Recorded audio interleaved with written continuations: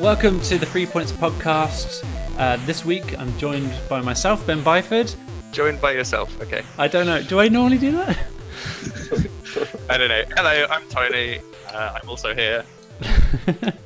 We're also sans Mr. Waddleton this week, so Shakes is no longer here with us, and we have a replacement who is Jonathan Byford. Hello.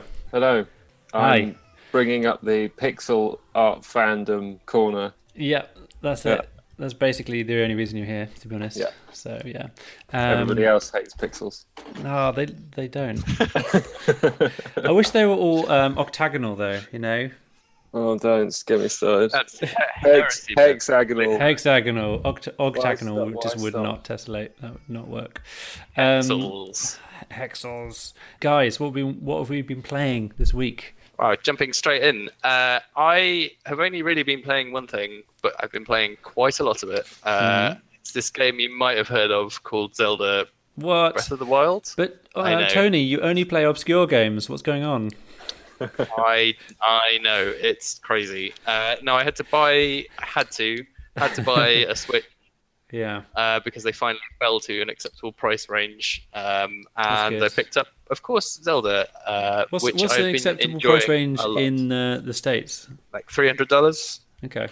They were really hard to get hold. Well, they weren't really hard to get hold of. It's just they were in low supply, and everyone was selling them for like $600, etc. Yeah. So yeah, I was not keen on that, but no. It became available, and I picked it up, and I got Zelda. And then I also got some other games, but I've been mainly playing Zelda. And it'll be no surprise to anyone that it's really good, and I've been enjoying it a lot.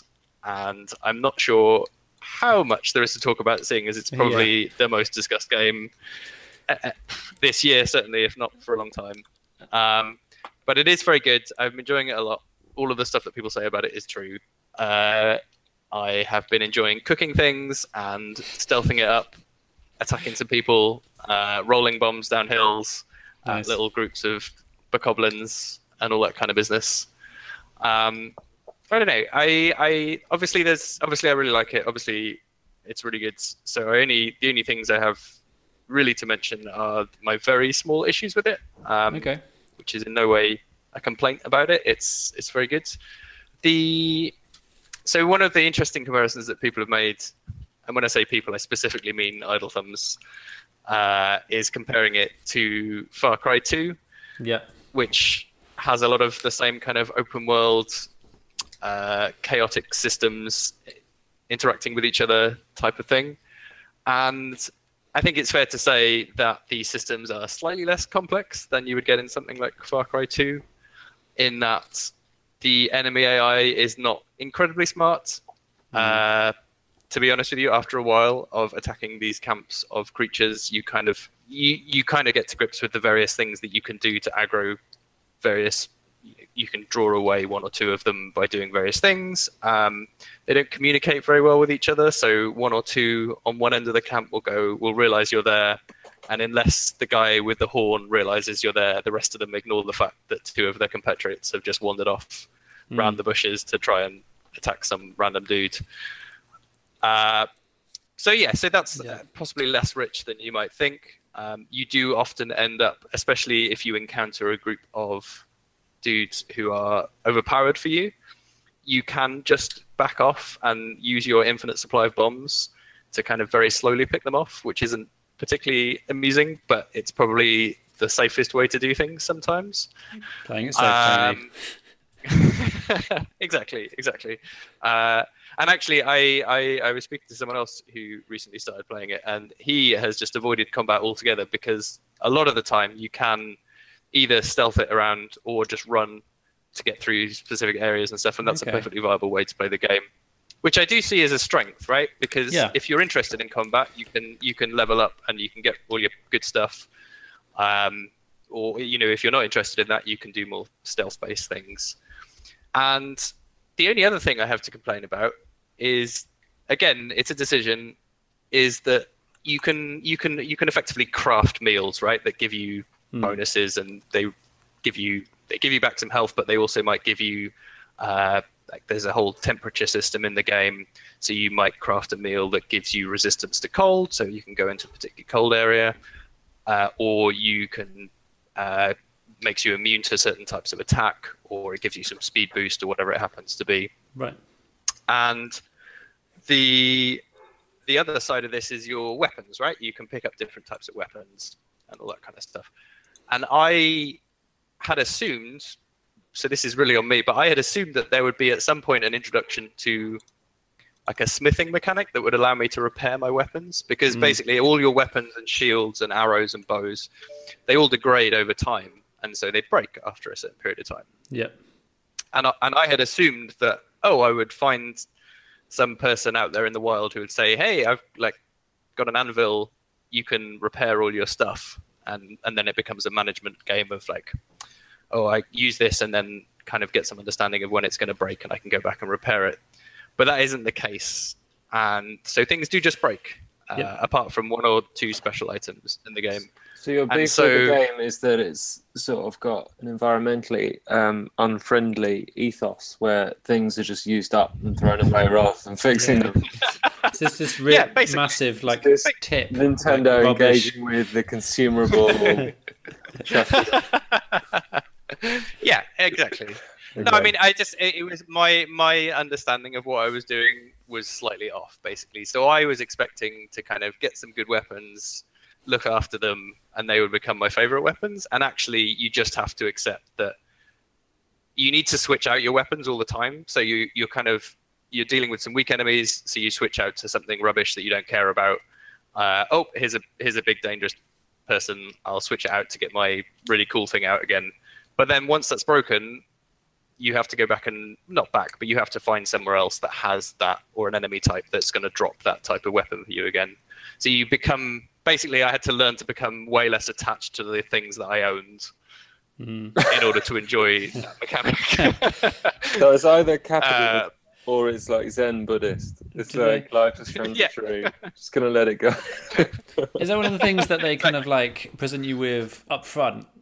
Or is it something you just have to learn to endure the fact? I mean, it sounds like you've lamented the fact that things break, and because it didn't tell you, it's like, that broke, but surely things won't break eventually because I'll be best. I'll be good enough. They do a good, you know, they do a good job of telling you that things are going to break. It's just that I felt, and this is totally on me. I just had this thing in my head that later on they're going to introduce a mechanic where I can fix these things. John, have you played Breath of the Wild, the new Zelda, John? I have not played Breath of the Wild, but I have been playing the NES. I have played both Zelda. What was the one on the SNES? Link to the Past. I played that for the first 3 or 4 dungeons. And I also played the very first one, which is just Legend of Zelda, I guess. And because I've been playing them with Jack, who is my son, who is 6, and that took far too long. We really they just grow up so fast. You should probably know that. Fine, yeah. And we had a lot of fun playing those. I definitely really enjoyed the kind of wandering around it with you don't get any help with the first one, and I think that's why people go back to it and say this is why this was good. It's hard. It's not.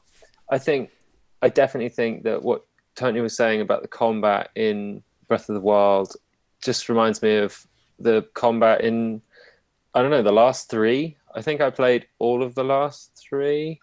I didn't play Majora's Mask, but I played Skyward Sword and Twilight Princess. And anyway, and it's just, once you've got the hang of it, it's easy, isn't it? But it's not. I often think they're not for us in a way. I mean, they're nice. I enjoy them, but they're not. I just when it came out, I just got really excited about and then really annoyed that Below hasn't come out yet. So you're looking for like, I guess when we're talking about the Idle Thumbs guys, referring Breath of the Wild to something like one of those more grown-up games.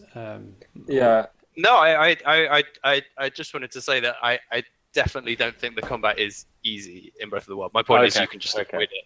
Yeah. It's compared to the last Zelda game that I played was Ocarina of Time, Right. and the combat in Ocarina of Time makes this look like a complete cakewalk. Right. There are so many enemies who can just kill you with one blow in this game, and you just end up going like, oh, I'm not going to bother doing this because this guy is way too powerful for me.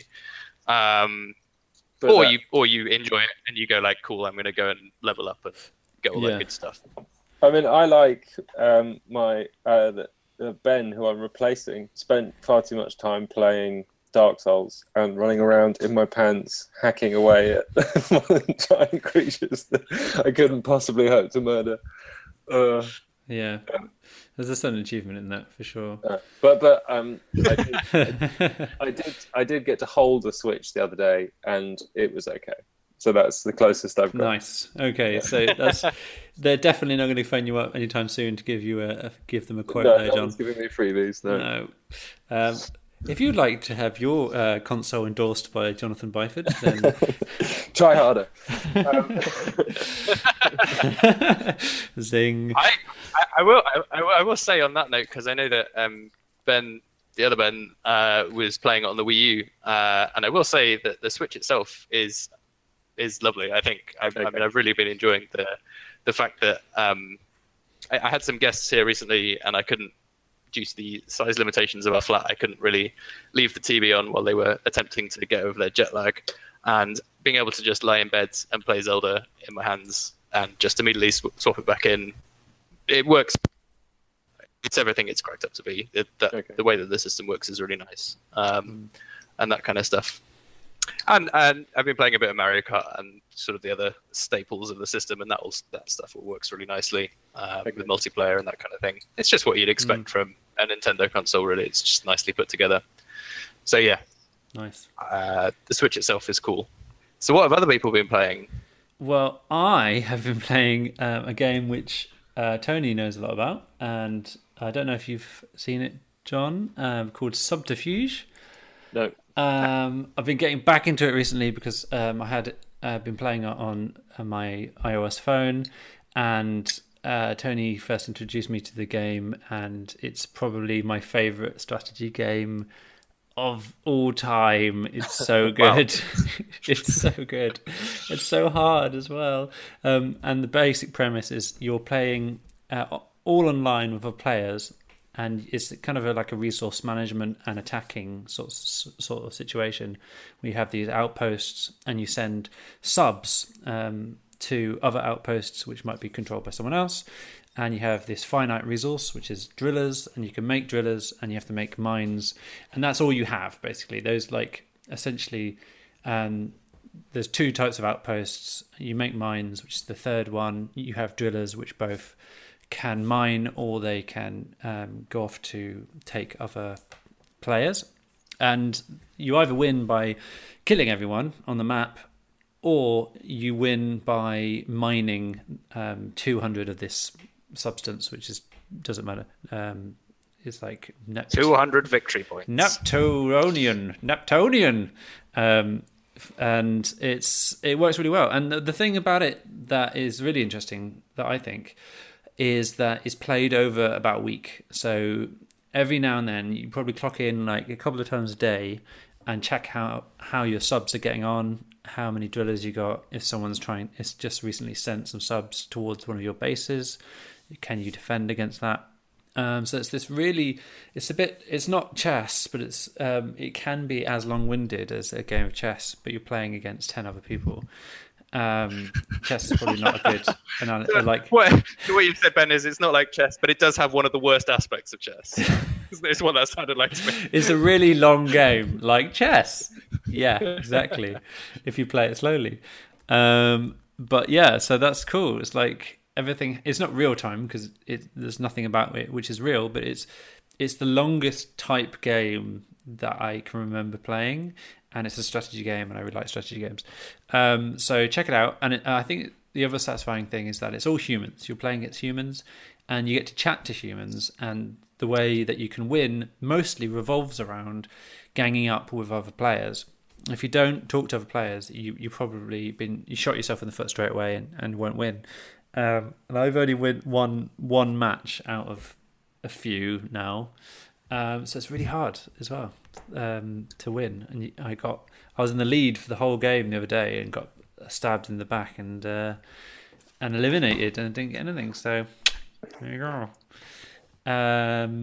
So that's what I've got to say about that. Check it out. Subterfuge is good. I don't know if I can verify it's good. It's very low stress. You can just, as Ben says, you can dip in and just. Okay. I would find that playing on my mind. I'd be lying in bed doing.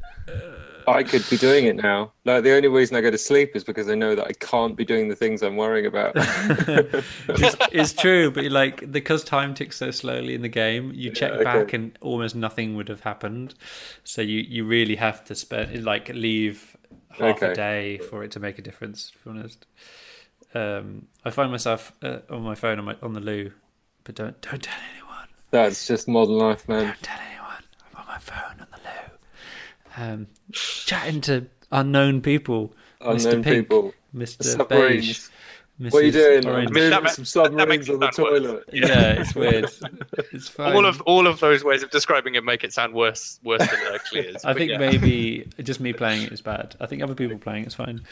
Okay. I'll have a look. Okay. John, what have you been playing anything? I've mainly been trying to get my head around Pico 8. Which I've been playing a lot of other people's games. And there is. Does the Pico 8 have like a theme tune when you open it up? Yeah, it's like the Game Boy. It's bling. Or something okay, cool. I'll put that in. Oh, no, it never goes down, does it? That's not exciting.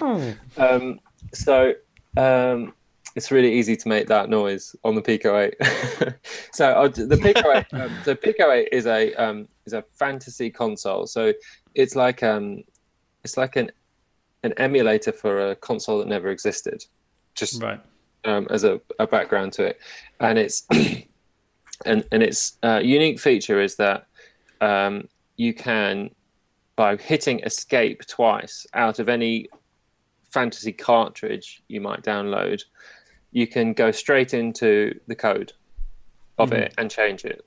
And it's limited, so you can only write 8,500 tokens in the code, and it's got a 128 by 128 pixel screen. It's got 16 colors.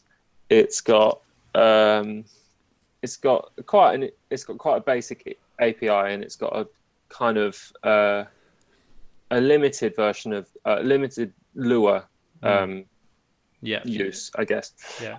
So I just to point out that I have very, very little coding knowledge, and so I found it very difficult. And although what's really good about it is that there are things like there are fanzines, which I have duly downloaded and printed out, so I've got them in photocopied. And I found it quite difficult to get into because I don't have an experience. So I've made Pong, and I've tried to make Juicy Pong by following some YouTube tutorials and stuff. But some people have made phenomenally clever, or anything's clever from my point of view. But some of it's like they made Alone in the Dark. Someone's made Alone in the Dark, like a demake of it. Someone is making a demake of what's the massive star game that the PlayStation 4 released with? Oh no. No Man's Sky. Someone's doing a demake of No Man's Sky. There is Star Fox. Someone's done Star Fox, but there's also, and I can't remember what it's called off the top of my head. That's really annoying. Anyway, there's a version of Star Fox that someone's made which looks wicked, and it's nice. Very, very similar kind of. It's only really impressive. Like, if anyone's not heard of the Pico 8, I urge you to go just Google it quickly and look at the visuals, because it's impressive, because you have such a limited palette, a limited amount of functions that it has natively that you can roll with. It doesn't have any 3D stuff. So people are basically like just building on top of it within this very small amount of memory that it rolls with in this virtual machine. And it's ridiculous and stupid, but awesome. It's kind of It's like I'm going to do everything the hard way, and it's I mean, cool. in its favour, the sprite editor is what you'd expect, but the music editor is quite good. It's got quite a lot of noises that are easily manipulated. So there are quite a lot of people just posting music they've made on Pico 8. There's a game that I played quite a lot, which I don't think was properly finished, but it was really fun. It was like it was a tower defense game. It was called Underground, and there was this Minotaur guy on a chair in the middle of the screen, and then you've either got like a little troll or a goblin, and the goblin can go around collecting the coins that the troll mines, and then wizards and knights and stuff come out of the earth and start attacking you. And so you've got to dig and ferry stuff back to the Minotaur so that you can buy dragons and stuff to guard your doors. And I really enjoyed it. I've never really got into a tower defense game, but I played this quite a lot. So I would find that one. That's really fun. Nice. And there is one which is about punching Hitler, which is just so brilliant. And I've never seen anyone render a fascist in so few pixels. It's unbelievable. So basically, the game is a platform game where there's Hitler, or a brown Nazi, probably Hitler, 8 pixels in the middle of the screen, and then there are all these fascists around him, and there are 2 doors, and you've got to get from one door, punch Hitler, and then get out of the other door without the fascists getting you. It's so fun. It's so super fun. Silly idea. Really good. Nice. And just lastly on the Pico 8, I thought it was interesting that there's a couple of guys that made a game called Celeste that if you get a pocket operator or you look at the features list on Pico 8, it's the kind of top one because it's a nice platform game and it's easily manipulated. And they're actually releasing Celeste on bigger consoles, in a fact much sexier with proper graphics and all this stuff. But they've said that you'll be able to play the Pico 8 version of the game inside the game they've made. So I thought that was quite nice. Groovy. Have you seen it? Sounds Tony? cool.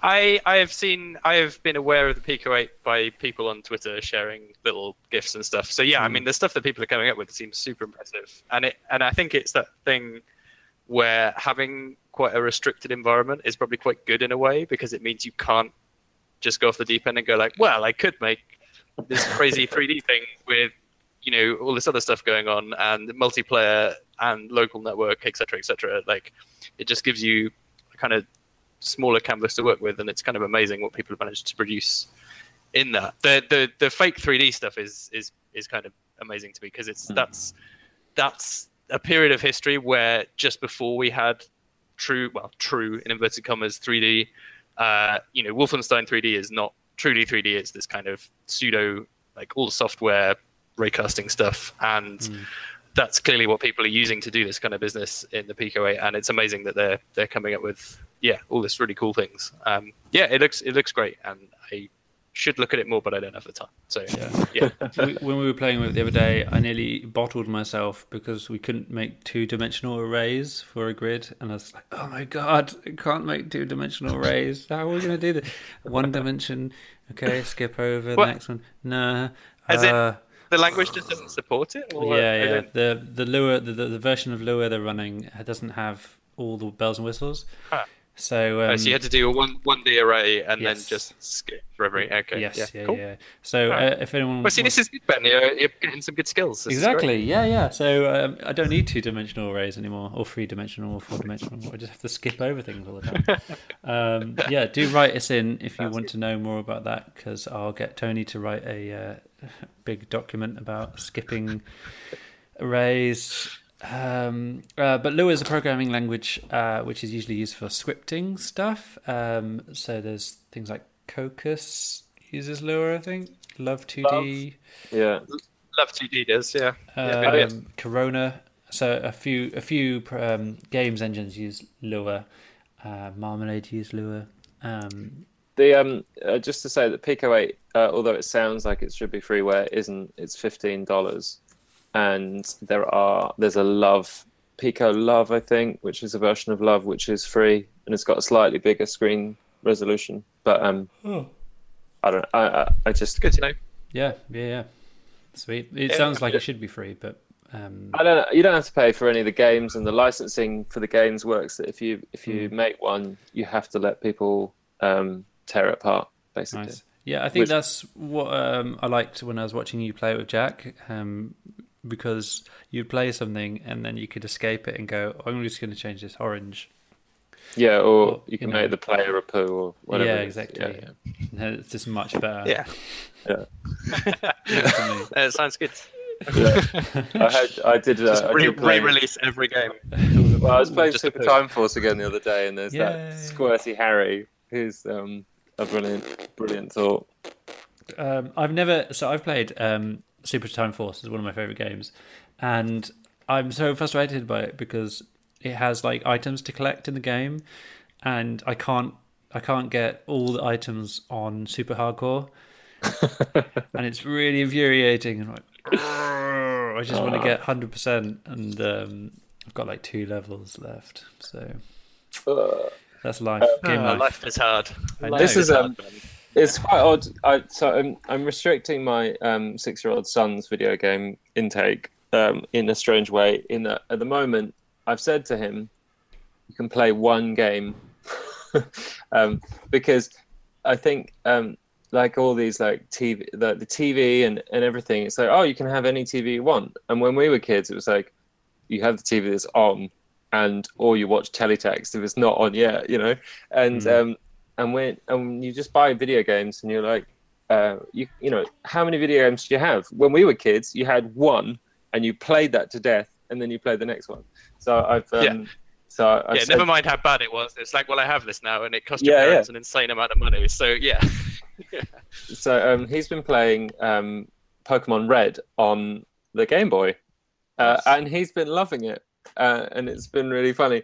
And because he's been loving it, I've been playing it a bit on an emulator, and and also our brother-in-law has been playing it. Everyone's like, wow, it's completely back into original Pokemon, and being competitive about whose Bulbasaur has got, coolest stuff. And it was quite fun. I had quite a good time. I played the first four gyms, I think. I had a good time. It was fun. Because they're talking about putting one out for the Switch. There was a statement the other day where they're going to put a full Pokemon game out on the Switch from I can't remember what they're called. It's not Nintendo, is it? It's Creature. Anyway, they said they were going to do it, and I just thought, oh, it could be really cool. Yeah, it would. As in, I mean, I don't know whether they showed any screenshots. Is it sticking to the same formula really, that they're? Who knows? It's really early. It was like, oh yeah, we've said we'll do it. I've done some sketching. Yeah. Okay. Well, no, that sounds cool. I'd be interested in that. I haven't. Yeah. I think I've played a Pokemon game in a long time, but I do remember them fondly, and I think that they had, in my head at least, they were good. So well, it's collecting stuff, isn't it? Making stuff better, collecting stuff, not just chucking stuff away when it's broken. Oh, sorry, sorry, Pikachu, you've run out of health points in the bin. I don't have enough room to carry all of you, so I'm just going to leave you by the wayside here. I hope life works out well for you. Yeah. See you later. I wonder if you could microwave yourself, Pikachu, because I'm starving. Yeah. Oh dear. It got us talking about Black and White. Do you remember that game? I do remember Black and White. Why did you get talking about that? Because Jack's 6. Jack's like, oh yeah, if I was going to make Pokemon, it would be like this, and then everything's going to be like reflexive. So it's like, so how would you make Pokemon better? And I was like, oh, if it was me, I'd have one creature, and we wouldn't spend so much time like going around. You'd concentrate on one creature, and then I remembered Black and White and how that was. Not exactly that, but a bit like that. And then we watched the first 10 minutes of it, and I remember at the time it was I just remember it being brilliant and looking absolutely gorgeous, and it doesn't anymore. No, time has moved on. Technologies have moved on. I mean, it was awful. I couldn't even. I was like, Jack, let's just go to the supermarket. It's gonna be more entertaining than this. It was. It felt sad. It felt sad. Yeah. I think I remember reading an Edge article about black and white, and just being like, I want this game, but I don't have a computer that can run it. Yeah. And being so infuriated by that, I was like, I can't even run this game. And actually, I still feel similarly. Actually, I don't have a computer that can run that many games still. But I thought for a minute you meant you don't have a computer that can run black and white still. Like, I'm pretty sure. I don't know though. I don't know if my Mac can play it. I could give it a go. Was it a Peter Molyneux game? Yeah, it was. Molyneux. Yeah, you have to say it with a sad trombone though. Oh, okay. Yeah. Not a rusty trombone. It's mandated. Yeah. Yeah. Well, no, I was along sort of, well, in the same ballpark, talking about the PK8 stuff. I've been following along with interest. There is a Reddit community called Roguelike Dev, which, as you can understand, is of interest to me and is all about roguelike dev. Mm-hmm. And they have a summer of basically every week I think all of the tutorials already exist, but like week on week, they're following this sort of step-by-step making a roguelike using Python, but then there's loads of other people who are chiming in using different languages and different frameworks and kind of working through the different aspects of making a roguelike. And it's really interesting. I mean, obviously, I've been tempted to do it myself. I kind of missed the beginning. I may still catch up and try and do it in some way. But it's just been really interesting following along and watching all the different techniques that people are using. It very quickly gets into all of the interesting stuff. So procedurally generating dungeons and field of view algorithms for detecting, sort of as you're walking around, being able to see around, not being able to see through walls, but casting light and shadows and that kind of stuff. I actually genuinely excited by that, actually. It is really good, and people are sharing all these nice little gifs of ASCII art dungeons and walking around with a torch and that kind of stuff. Yeah, exactly. For people listening, Ben did a weird hand kind of signal hand swavey. Yeah, it's sort of Ben's weird idea of how light works, I guess. It's like that. Yeah, but no, I would highly recommend anyone who's interested in A, roguelikes, obviously, but B, it's a nice constrained environment for making games in where you're generally not dealing with lots of incredibly complex graphics, and a lot of them are still not true real time in the way that lots of classic roguelikes are not real time. Things only happen when you move, and everything moves in step. And so it's constrained in many ways, but it's interesting to see the different ideas that people are coming up with. And obviously the tutorial is kind of creating a very vanilla rogue experience, but people are already branching off and trying different things and different kind of forms of gameplay in it. So yeah, I just thought it'd be worth mentioning, and it's definitely worth taking a look. So that is at Reddit, roguelike dev /r, you know how Reddit works, that thing they've got. So that was pretty cool. And the only other thing I have to mention, which I will mention quickly, is again, it's not. It was this week made aware of a project called the Dark Mod, which is a directly inspired by the original Thief. Until recently, was running on the open source Doom 3 engine, and now is a standalone. I think it might still use Doom 3 under the hood. I'm not sure, but you can just download it. You don't have to be running Doom 3 to get it to work. And effectively, it's a community of people making levels. It has a really slick-looking built-in level editor, and people are making all these different levels for this essentially new take on the original Thief. And I was personally enormously excited by this because I love the original Thief. It's one of my favorite games ever, and I like stealth games in general, and I'm constantly frustrated by how they're implemented. And and I have issues with all of them. Is it because you're actually a super spy that you're so frustrated with the implementation of these spy games? You're just like, I just wouldn't do it like that. Or like, where's the paperwork? No one's doing any paperwork on this. No one doesn't have anything countersigned. This is this is totally unrealistic. No, yes, that's absolutely it. But no, I mean, one of the things they've taken from the original Thief, which I have yet to see in many other games. I mean, so for people who are unaware, Thief was a relatively early on first-person view, walking around doing stuff. And one of the nice things it had was you had a little bar in the bottom of the screen, and that was just a visual indication of how hidden you were. So it was fairly advanced for the time. You had shadows and that kind of stuff, and you could move through these levels and hide from people. And it was just a really nice way of handling the idea of how visible you are. And if you made sound, people would hear you and all that good stuff. But so many times I find stealth games frustrating because stealth is feeling really cool, right? Like, to put it bluntly, it's like, I can hide here and these people don't see me, and then I'm going to pull off I can see where the guards are going, and I'm going to pull off some cool heist maneuvers to get around them and do the thing and get out safely and stuff. Yeah. And so often it's not clear where exactly the boundaries of those like hidden areas or whatever lie, and so you end up kind of futzing around with it. Ben, you and I watched you play a bit of Volume, I think it is, the Mike Bithell game. Yeah. And I may be wrong on this, but certainly the way I saw that game working was it was a little bit too fuzzy with the kind of stealth aspect. So you could kind of accidentally become visible, and you weren't really sure where exactly those boundaries lay.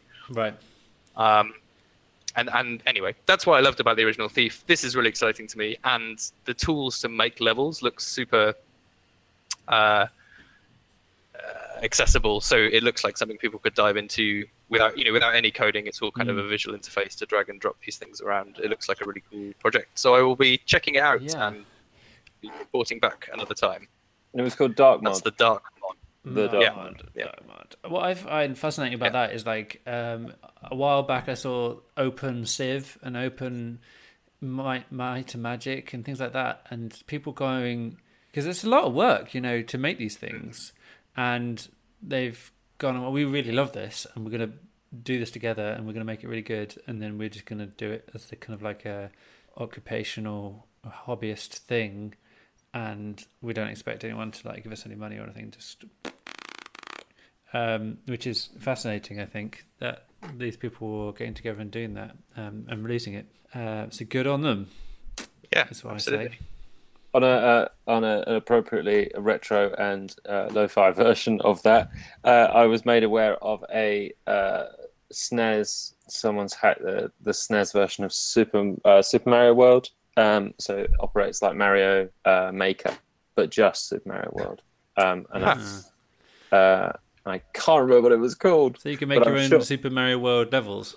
Yeah. So they've made an interface, so you can make your own Super Mario World levels and play them as though it was Mario Maker without having to like jump through ring holes. If this podcast actually gets listened to by lots of people eventually, and they come back to this episode of the podcast and they're listening right now, and they happen to remember from their childhood or from the internet somewhere that on the original, I think it was the Mega Drive, there was a way of playing Sonic but making your own Sonic levels. I was in a Dixon's once, and I was watching someone make their own Sonic levels, and it blew my mind. And I don't know, I literally to this day, I don't know how that was even possible. It could have been a dream. What was going on? It wasn't. It might have been. It might even have been a Curry's and not a Dixon's. It might have been a Curry's. No! I mean, either Dixon's or Curry's dates us very specifically, and if you're having dreams about being in either of them, then that's quite worrying. That was the problem with my dream, that it was a Curry's, not a Dixon. Yeah. So to tell me if that was true. I have lots of memories of Sega doing odd, very limited.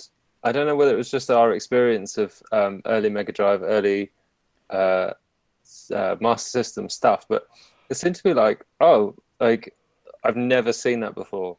You seem to be the only one who has that console with that thing happening on it, or I don't know. Maybe that's just bonkers. Yeah. Anyway, Gimmicks and cool stuff. Again, gimmick. gimmicks. Bah humbug.